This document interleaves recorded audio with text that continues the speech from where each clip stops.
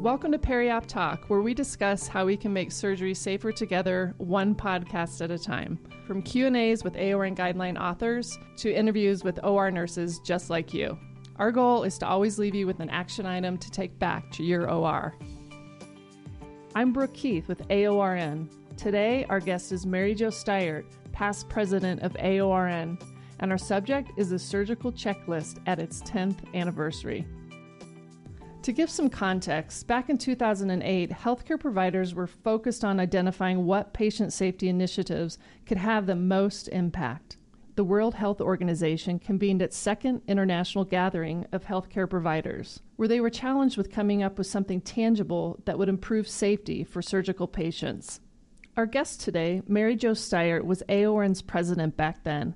She and AORN's current CEO, Linda Groh, were both invited to take part at the WHO's gathering in Geneva, Switzerland. Mary Jo, thanks for joining us today. Thank you for inviting me.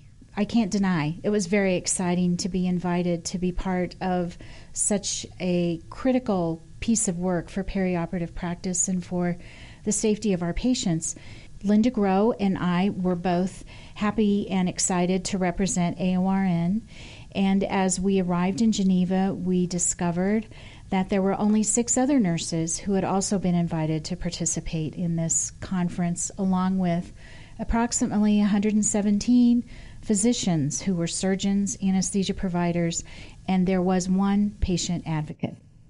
So what came out of the meeting was a broad consensus around a process that, even though it seemed extremely simple, could make a big difference in patient safety, and that was the checklist.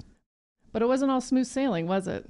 The biggest hurdle was convincing our surgeon colleagues that this was necessary and very important because, of course, it was a change and they felt like it was going to take time and delay the process of beginning their procedure.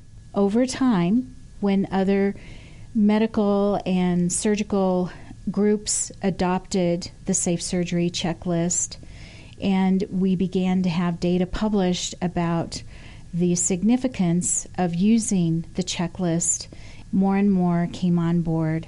They also began to realize that it really didn't take that much time out of getting the case started. Another challenge that I faced, and I'm sure many of my colleagues would agree, was getting the entire OR team engaged, making sure that everybody was together, that they were around the patient on the table, they were focusing on the patient and what was going to happen to the patient before they dropped the knife. We've all read the reports that the checklist protocols have averted potential problems. At the same time, events like wrong site surgeries happen every week. Why do you think that is? One of the biggest obstacles and reasons for having sentinel events occur is simply not using the checklist. We have it there for a reason. Sometimes our teams get into a hurry and they think, oh, I know what I'm doing. I know what's going on with this patient. Let's just get started. We had an incident in my facility about a year ago. As passionate as I am about making sure that everyone on my team is familiar with the checklist and implements the checklist, there was one incident where it didn't happen. A wrong site block was inserted in the preoperative area, and the patient surgery had to be canceled. And in doing our root cause analysis, the team admitted we didn't use the checklist. We just started without it because we were being pressured into getting the case started. That's when mistakes happen, is when we decide to break away from established systems that we know work. And the checklist will work if we use it. With healthcare constantly changing, can you tell me some of the ways the surgical checklist has adapted over the past 10 years? The checklist has evolved over the years, and I think many facilities have made adaptations so that it will fit with the procedures and the type of facility that they practice in. One example is for eye surgery. Many centers have developed an addition to the checklist for cataracts to make sure that the correct measurements are described, the correct implant for the correct eye, because Implanting in the incorrect eye has been another major component of those sentinel events. I believe that another way in which the checklist has evolved is in the attitude of the team. We have noticed a difference in the newer surgeons as they come out of their fellowship and residency programs. They're accustomed to using the checklist on every procedure that they do, be it at the bedside or in the operating room. That's affected some of our older surgeons as well. They have recognized that the checklist really does work, that it doesn't take that much more time, and that will protect the care of their patients. If you could recommend something that our listeners could do to make the process more effective, what would that be? The area of the checklist that still needs focused attention is the debriefing. Oftentimes, the debriefing happens when the surgical team is not complete.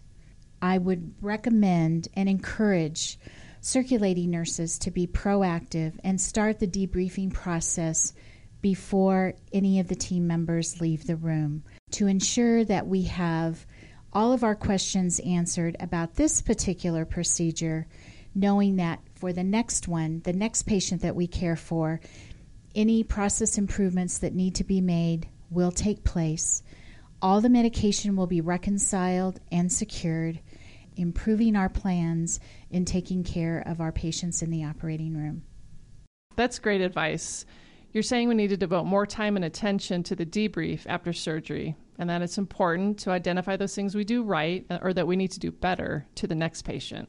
Absolutely. Mary Jo, we appreciate the behind-the-scenes look at the development of the checklist. Before we let you go, do you have any last thoughts you'd like to share? Having been a perioperative nurse before the checklist was implemented and after the checklist has been implemented, I have seen a real difference in the care that we can provide our patients. We just need to keep using it. Mary Jo, thanks for being part of our first podcast. It's been the perfect way to recognize the Surgical Checklist's 10th anniversary. Thank you. It was fun, and I always appreciate talking about the checklist. For more information on AORN's comprehensive surgical checklist, which incorporates items from both the WHO's list and the Joint Commission's Universal Protocol, visit our website at aorn.org. Thanks for listening. We hope you'll share this podcast with your colleagues. I'm Brooke Keith. Please join us again next time for Peri-Op Talk.